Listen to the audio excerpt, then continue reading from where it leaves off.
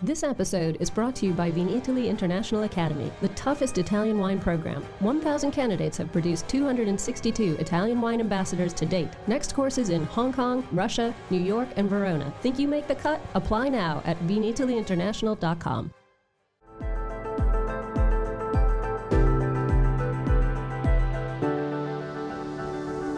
Welcome to the Italian Wine Podcast. I'm Cynthia Chaplin, and this is Voices. Every Wednesday, I will be sharing conversations with international wine industry professionals, discussing issues in diversity, equity, and inclusion through their personal experiences working in the field of wine. If you enjoy the show, please subscribe and rate our show wherever you get your pods. Hello, everybody, and welcome to Voices. This is Cynthia Chaplin, and today I'm very happy to welcome Shanika Hillocks from New York City, where luckily she's not buried under too much snow after all these big storms. She's an influencer marketer and a freelance writer and speaker, a brand strategist, and a marketing consultant.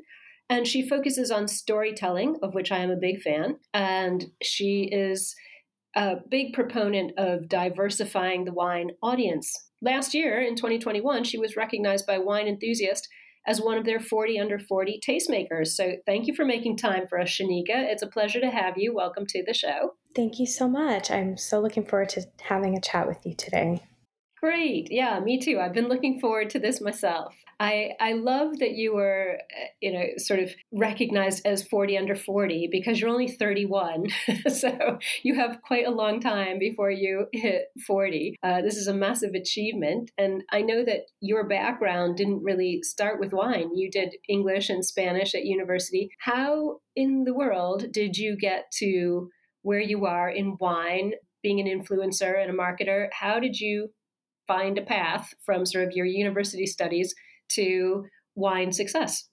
Absolutely. So yes, as you mentioned, I studied English in school with a minor in Spanish, and at the time was really gung-ho about being an attorney. I actually wanted to be an intellectual property attorney, which now that I think back to it actually has a little bit of relevance given kind of influencer marketing and some of the elements there. But in my junior year, I started to really think seriously about what that goal was going to look like and started to venture out and tour some law schools. And, intuitively, I just wasn't getting the same spark and excitement as I did, when I went to tour for undergrad, and really just started to think about, okay, if I am going to go ahead and invest in yet another kind of higher education, my university attendance was at a private school. So I was already kind of thinking, okay, financially, how much have I invested in this? For our European listeners who don't understand the cost of American universities, it's immense. So yes, it's immense. We can't put enough emphasis on that. So it's always a big undertaking to start at undergrad, and certainly anything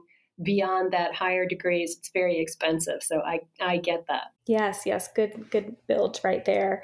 And so, after kind of really deciding, hey, I think I'm going to go ahead and pivot, I started looking at some other options where I could utilize my English degree. And I definitely knew that I didn't want to be a teacher.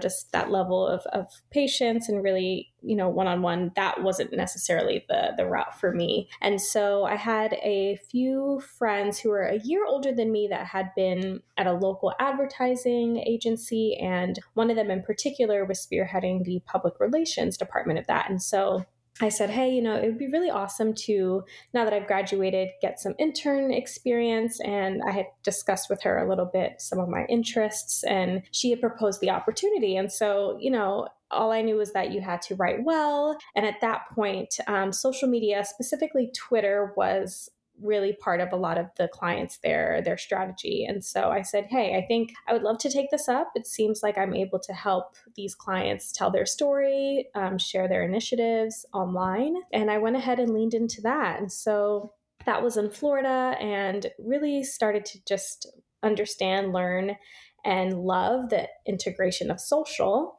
And after that experience, started to really look at similar opportunities, but in New York City, where I knew I wanted to move after I graduated. And shortly after, really just started getting laser focused on paid opportunities, and found a opportunity up here in New York that was really focused on more so like tourism and place marketing. it was a wonderful experience to help me really understand how to drill down on specific characteristics of a region, learn how to speak to and target media. And although I had a wonderful experience, I definitely was craving a little bit something just more fun. At the end of it, I was reading publications like The Economist and, very dense sections of the Wall Street Journal. And I definitely wanted to experience something a little bit more lighthearted. And so at the close of the internship, I started getting very aggressive in my search for a full-time position. And again, for European listeners, I don't know if you're aware of the platform Craigslist. But back in the day, it was a very awesome forum where you could find everything from, furniture to jobs. And that was the platform that I used to find an opportunity. There was basically an opening that said, do you like wine and can you write? And at first I was a little tickled at kind of just the ask, and it was a bit of disbelief that this was an opportunity that could be available. But I went ahead and, sent the email, submitted my information, and then met my then boss at a wine bar in the Upper West Side. And she presented the opportunity, and it really just sounded like a wonderful chance for me to exercise my writing skills. And I also forgot to note in the beginning of this response that I actually served and kind of hosted at a wine-focused restaurant in Florida. So I did have a little bit of introduction to wine via kind of menu pairings and speaking to guests. And I said, hey, I think this could be a really great chance to tie the two together. I love the job interview in a wine bar. No other industry do you get that. I mean, this is one of the great things about being in the wine sector. Serious interviews take place in wine bars, so that's a pretty cool path. You ended up being fairly influential, I hate to use that word yet again, in the marketing wing of Ernest and Julio Gallo, and you've just left that position and come back to New York, and you've striking out on your own. So what did you learn during all of these jobs that led up to now your own freelance job that you've just launched? Yeah, so prior to E&J, I had done several experiences in like more agency focused positions. And I think when I kind of harken back on the experiences that have got me here thus far, really one of the biggest things obviously is working with teams and working in cross collaboration with folks. Having those other points of view and being able to create something based on a client's need was definitely something that I truly, truly enjoyed about working on larger teams within agencies and also as E&J.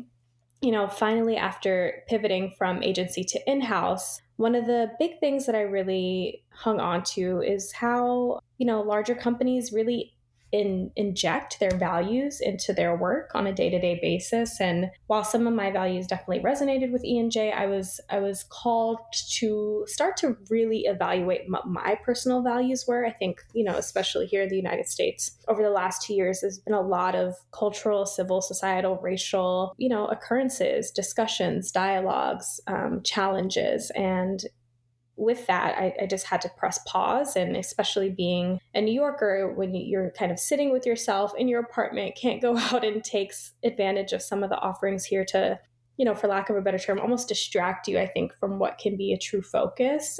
It was time for me to just look and say, hey, how do I, now that I'm entering my 30s, like what kind of impact do I want to leave, not only on just an industry, but also the legacy that I desire to live as a person, as a human. And so it was important to me to kind of assess. And when I did take a moment to do that, I realized, hey, there are some things in which I would like to lean into as a professional. And I think the only way that I'm going to be able to get that done is on my own. So yeah, I just took the leap there. And that is a big takeaway that I think I have now leaned into being a full-time consultant. Well, as you mentioned, it's been a very volatile time in the U.S. and around the world, but literally initiated by events in the U.S. In the past couple of years. What was it like for you being a very young woman of color in those rooms with, that traditionally tend to be filled with, older men?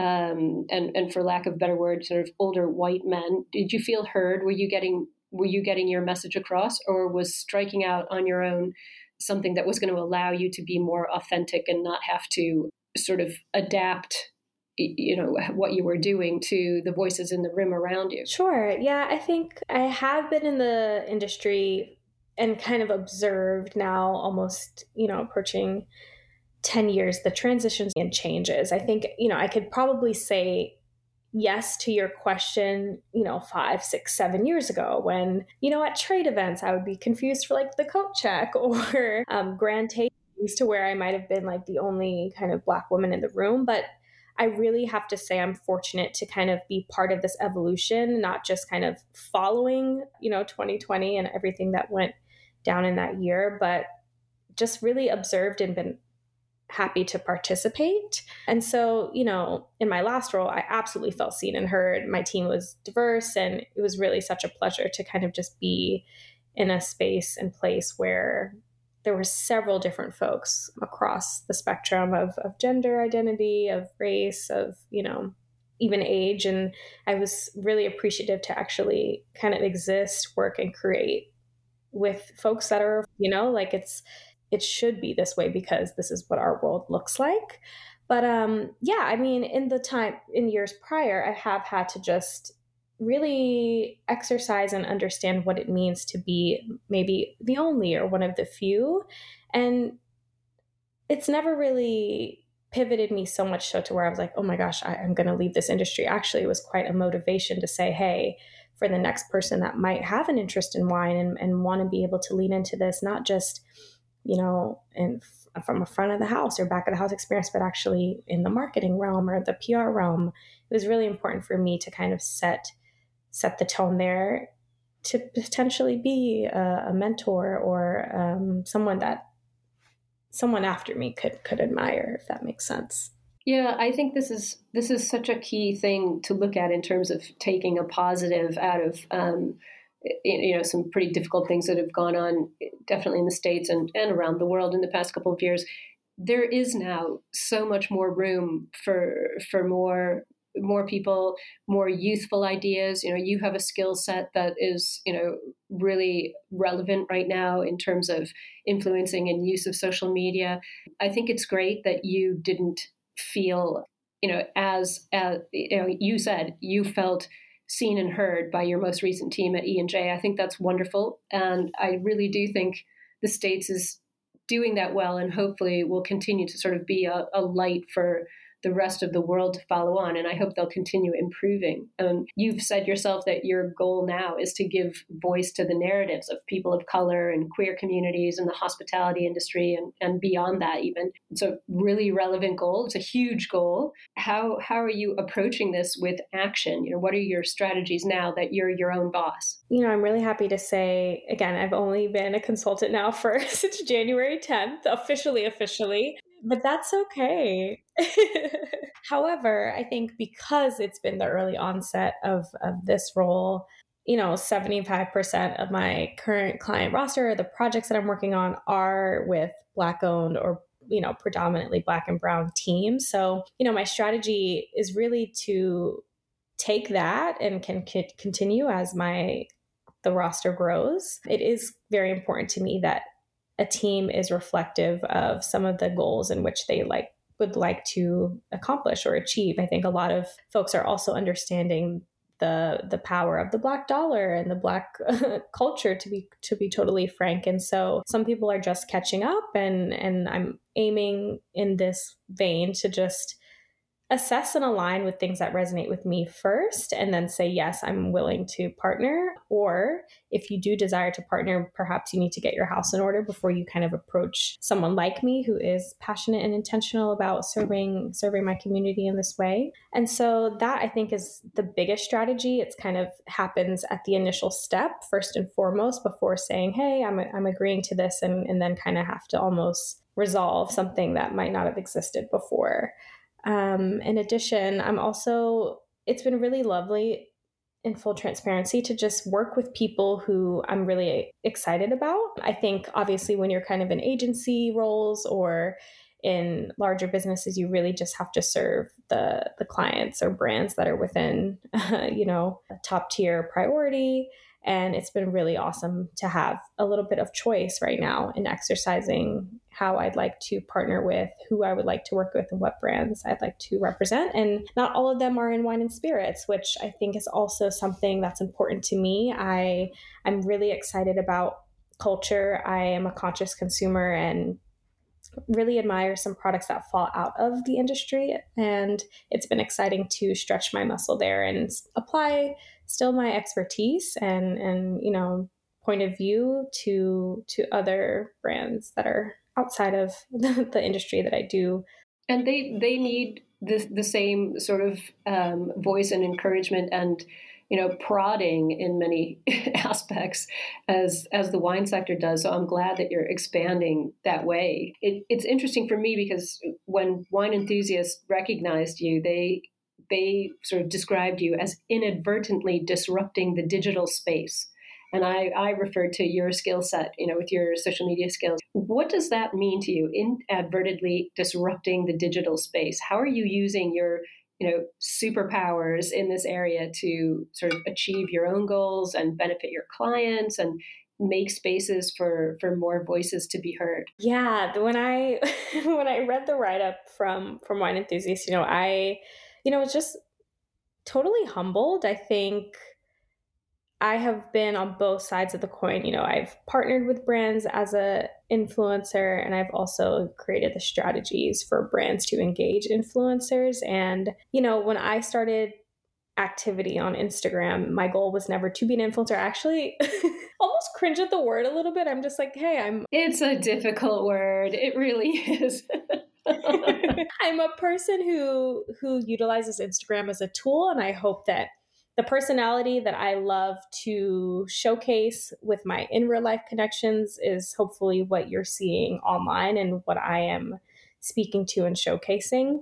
So for me, I think that's maybe where the inadvertently part comes from. It's just like who you meet, the Shanika that you meet in person, as much as humanly possible aligns with the Shanika that is, at Shanika Hillocks on Instagram. And then in terms of the word disruptor, I always like to really pause when I read a word like that in like a headline or a piece, because for me, I just think that it's a reflection of my humanity, right? Like, I don't think I'm disrupting by any means. I'm just hoping to really get back to kindness, to compassion, to, manners. Like, it's so interesting. Some people, I think, in this very instant gratification world are like, hey, where's this link at? Or what can I do with this? It's like, wait. Like, can we say hello? Or how are you? Like, let's get back to just, the foundational elements and tenets that I was raised on in terms of interacting and being kind and polite and aiming to still inject those characteristics in a very digital, fast, at your fingertips world. So I think that would be my response to that question there. And again, just aiming to always hang my hat on being humble. Well, it's a nice point you make about your humanity too. And one of the things I really missed during lockdown was eye contact and handshakes. It's again, same as you, being raised in a family that considered manners very important. I think sometimes in the metaverse, in the digital world, we lose that opportunity to make a real human contact. So it's nice to hear you put an emphasis on your humanity and your humility. I think people forget the value of those things these days, and especially in a high-powered industry and a fast-moving world, it's very nice to reflect just for a minute on how valuable those two things are, even though they're not monetary. They do sort of grease the wheels of all of our interactions. So I like the fact that you pointed out those two things. I think that's really important. And it plays right into my hand because you've been described as a quote unquote good influencer. And there's that word again. And I know, hate it or love it, it's out there. What does it mean to you, like the responsibility for being a good influencer, as compared to, I don't want to say bad, but potentially a less positive one? You've written about the difference of being on social media versus using social media. Tell us a little bit about your philosophy about this. Sure. So good and bad, up and down, happy, sad. Like I think I have definitely expanded my utility of binaries because I think it's such a limiting thing to do for humans. Like, we're complex and multidimensional, and For me, maybe I would substitute that word for authentic. I desire to be as authentic as possible, so an authentic influencer. And if we're kind of going into that vein, I would say for me that means, on the days where I'm off, I will say like, hey, this is what I'm feeling today. Or if there's another headline of something that affects my community, I'm speaking to it on my stories, or I'm asking folks like, okay, it's been a tough couple weeks, or here we are, and yet another Monday in the pandemic. Like, how are you feeling? And I will inject those things into clips of me cooking my dinner at home because it's winter here in New York and I've been enjoying the ingredients of the season. But also, I will post memes because I need a laugh. And so I think for me, I really just utilize and am conscious of my platform use and what I'm speaking to, because people do now make decisions, become advocates based on what someone will say on the internet. And so, if I am speaking to something, is this misinformation? Is this my opinion? Am I emotional today? Like, I take stock, although I am quite active on a very regular basis, of like, okay, what is the reason for me sharing this, and why? So I think that's maybe the lens that I utilize when I'm talking about the authentic use of social media. And to answer your second question about being on versus using, I think Instagram for me, social media for me, is not the final destination, right? I think one of the largest lessons that New York has taught me is, the power of networking. And I think we all understand what that means in a pre-pandemic world, right? I love that you mentioned handshakes and eye contact, saying your name, drumming up a conversation of interest. And so for me, my goal is to always say, okay, wonderful. Though this person may have reached out to me via comments or DM, like, I love to take it off the platform, even if that means another digital space, i.e. email, and when we were out and about linking and connecting with folks, I would always propose, all right, wonderful, great to connect with you. Here's my number. Like, let's get a coffee. Can we meet for lunch at this event that we are likely to both be in attendance? So that's kind of what I mean when I say use. I always have to chuckle sometimes when Instagram might have one of its blackouts, or like the algorithm changes, and you have to think like, hey, if Instagram were to shut down, Twitter, Facebook, TikTok were to shut down tomorrow, like, what would you be doing with this quote unquote community that you build, your quote unquote followers, the audience? And so I always like to kind of pressure test myself in that way, and just say, hey, like, if and when these platforms maybe don't have as much relevance, how will we still maintain connection? Because this is a way in which we are connecting right now. Yeah, and that the ability to use, what is an enormous public social platform to carve out more intimate space, I think is, definitely a skill and something that you have to practice, as you said, to build up your ability to move away from that public forum into a more private space where you can have much more of a human connection. And one of the things that I'm driven crazy by is the terminology. Being on social media or using social media is very similar to drug terminology. Being on drugs or using drugs. And I think sometimes social media can be a drug for people who aren't aware of the impact that they are having on other people's lives, or the impact that the platform is having on theirs. So I would like to change the verbs we use around social media, but it's interesting to talk about having social media not as something that is sort of consuming you or that you are consuming, but that is a tool for your more private, connected interactions with people. I think that's really interesting to talk about. No, that's a wonderful point. And definitely, again, it's, for me in my life, on social is just a snippet and there's a whole existence outside of it. So yeah, that's a great build. Well, you're playing right into my hands, because you've said that you try to challenge your clients to observe their performative optics and understand how they're participating. So, in this whole discussion of social media and skills, that's a huge challenge to confront an organization or a singular client and ask them to observe their optics and how they're participating. Certainly in the wine sector, many businesses have been, running very traditional lines for decades. How do you get your clients to the table and into this conversation about their roles and their goals and, their optics out there in the world at the moment? Sure. I think one of the biggest things that I find happens on social, it's, I think two big components right now are like going viral and then like being part of a grander conversation. If something, is hashtag trending, immediately people want to be spearheading or be the talking heads of that conversation. And there's this angst and almost like, okay, quick, fast, and let's respond now. And I've always been opposed to that in the immediacy. I think, yes, some things are absolutely necessary, especially if you're a driving force in that conversation.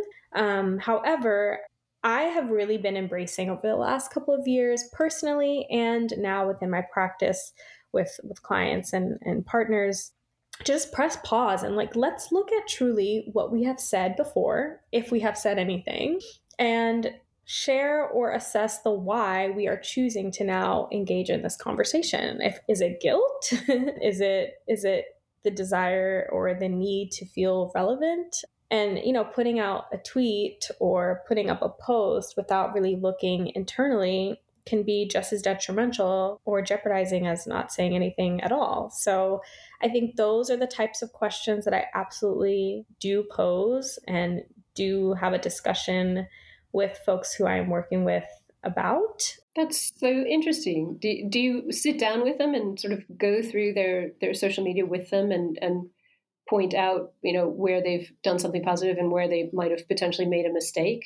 That's very interesting to look at somebody's history of comments and things. That's fascinating. Sure. And, I think, Cynthia, it also goes outside of just social, right? Like, I think one grand example is in 2020 and 2021, I couldn't scroll through LinkedIn without seeing like an opening for a diversity, equity, and inclusion officer or, another similar DEI role. And, suddenly this role becomes available. You want an individual to be responsible for setting strategies on how to really look at inclusivity, et cetera.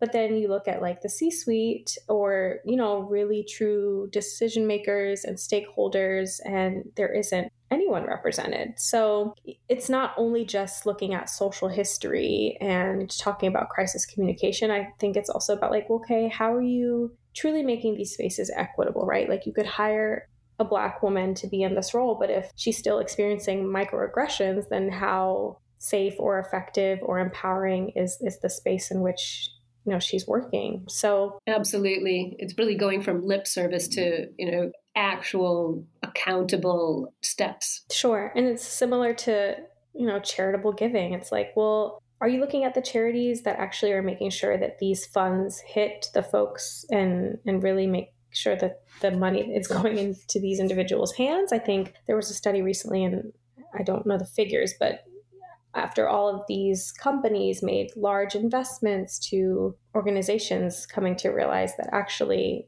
they have yet to really come to fruition in terms of resources for folks. So things like that, where it's like, of course, it's easy to make a charitable donation. Of course, it's easy to put up a campaign on social media, but those are the nitty gritty and really in-depth assessments that I like to take stock of. And it's sometimes it can just be, I like to kick off with clients too and just saying, okay, D&I, like if that is something that we are aiming to address, if you say, hey, I would like to target a multicultural community audience, then that is part of my kickoff questionnaire. And it's like, well, what is your why?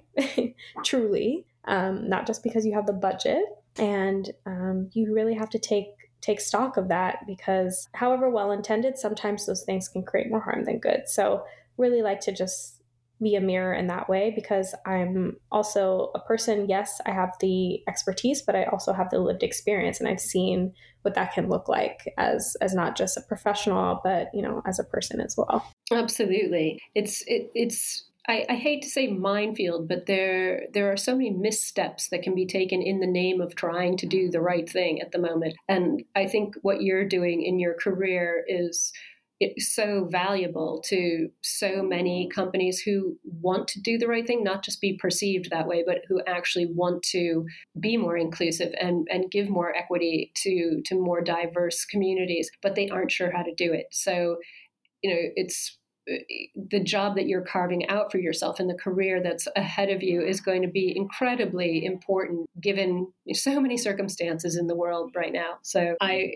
think you're going to inspire a lot of people. And I know our listeners will be very interested to watch what you do. So I'm wondering, where do you see yourself heading this year? What's on the deck for this year? And where do you see your business growing in the next couple of years? Sure. This is so exciting to think about. I really took my time at the tail end of last year and even early this month to just really dream big. I think, gosh, when you're in the motions as a young adult, someone who lives in the city and definitely an ambitious human, you can easily forget to just stop and dream. And I think that's a different thing than like setting goals and resolutions. And so some of those big dreams that I have, I would love to do more on camera opportunities. Obviously, video is hyper relevant, but it's a space that I enjoy and I think such a great vertical for storytelling. So, whether that's in a hosting capacity or a talent capacity, I'm looking forward to getting to understand that side of the business a little bit more. Also, just spending a little bit more intentional time with family. I am an aunt and I'm just been so enamored with my nephew and being able to really take advantage of this work from anywhere life that we're in right now. That's something of importance to me. Also travel. I am looking forward to going back and visiting wineries and hopefully, as soon as it's safe to get over to California. I used to go nearly annually and I've missed venturing out over there, but also other regions too. The Finger Lakes is one of my favorites and I haven't been there in some time. I think obviously Italy is a big region on the top of my list, both for wine and food, and I have yet to actually visit, which seems nearly blasphemous speaking on the Italian wine podcast. But well, we've got to get you here. Italy is actually smaller than California, so once you're here, you can do quite a lot of traveling. It's just getting you from New York to here. Exactly. So that and also just it's so easy to say work-life balance. I think a lot of folks are embracing that term, but I desire a little bit of a life-work balance because I've recognized and being in this position right now is a true testament. It's like every time I lean into exactly who I am, the work, the opportunities, the money, it will all come. So yeah, I think those are my big 3 or 4. I lost count in what I was kind of sounding off, but those are some pretty sizable goals for coming up. I think they're goals that are achievable, so probably a great list, but that's a lot on your plate. So good luck with all of those things. I know just from having spoken to you for a short while and followed your career that you will achieve them all. I have absolutely no doubt. But before I let you go and get on with all of that hard work ahead of you, I have got to ask my famous final question. What is your favorite Italian wine? Even though you have not set foot here, as you said, blasphemy, we have to rectify that. But what's your favorite Italian wine? When would you crack open a bottle of Italian wine? So I love bubbles in all its forms. And I really love Franciacorta, actually. Oh, you're singing my song. How wonderful. Yes. So, I mean, the beauty about bubbles is that it truly can be enjoyed from start to finish of a meal. And as of late, and as I had mentioned previously, I have been really just kind of cooking up a storm and enjoying the creative inspiration that comes from being in the kitchen and using my hands in that way. So, I would say I would be enjoying a glass of that while I'm cooking, but also once I table food and have like a friend or two over for lunch or dinner. So bubbles, regardless of the season, is something that I definitely enjoy, and Franciacorta is my choice for the Italian selection. Well, when you get here, we'll have to go to Franciacorta together. It's not that far from Verona, and I too am a bubbles all year and bubbles all day kind of a person. They certainly do go with absolutely every aspect of a meal. So fantastic choice, in my opinion. And I want to thank you so much, Shanika, for coming on today. I really enjoyed chatting with you and hearing about all the exciting things that you are doing and that I know you will continue doing in the future. Very important work. And I know you will be a beacon to a lot of people listening and hopefully also to your clients. Thank you so much for your time, Cynthia. This was a wonderful discussion. Great pleasure. We'll see you soon. Take care. Thank you for listening, and remember to tune in next Wednesday when I'll be chatting with another fascinating guest. Italian Wine Podcast is among the leading wine podcasts in the world, and the only one with a daily show. Tune in every day and discover all our different shows. You can find us at ItalianWinePodcast.com, SoundCloud, Spotify, Himalaya, or wherever you get your pods. Hi guys, I'm Joy Livingston and I am the producer of the Italian Wine Podcast. Thank you for listening. We are the only wine podcast that has been doing a daily show since the pandemic began. This is a labor of love and we are committed to bringing you free content every day. Of course, this takes time and effort, not to mention the cost of equipment, production, and editing. We would be grateful for your donations, suggestions, requests, and ideas. For more information on how to get in touch, go to ItalianWinePodcast.com.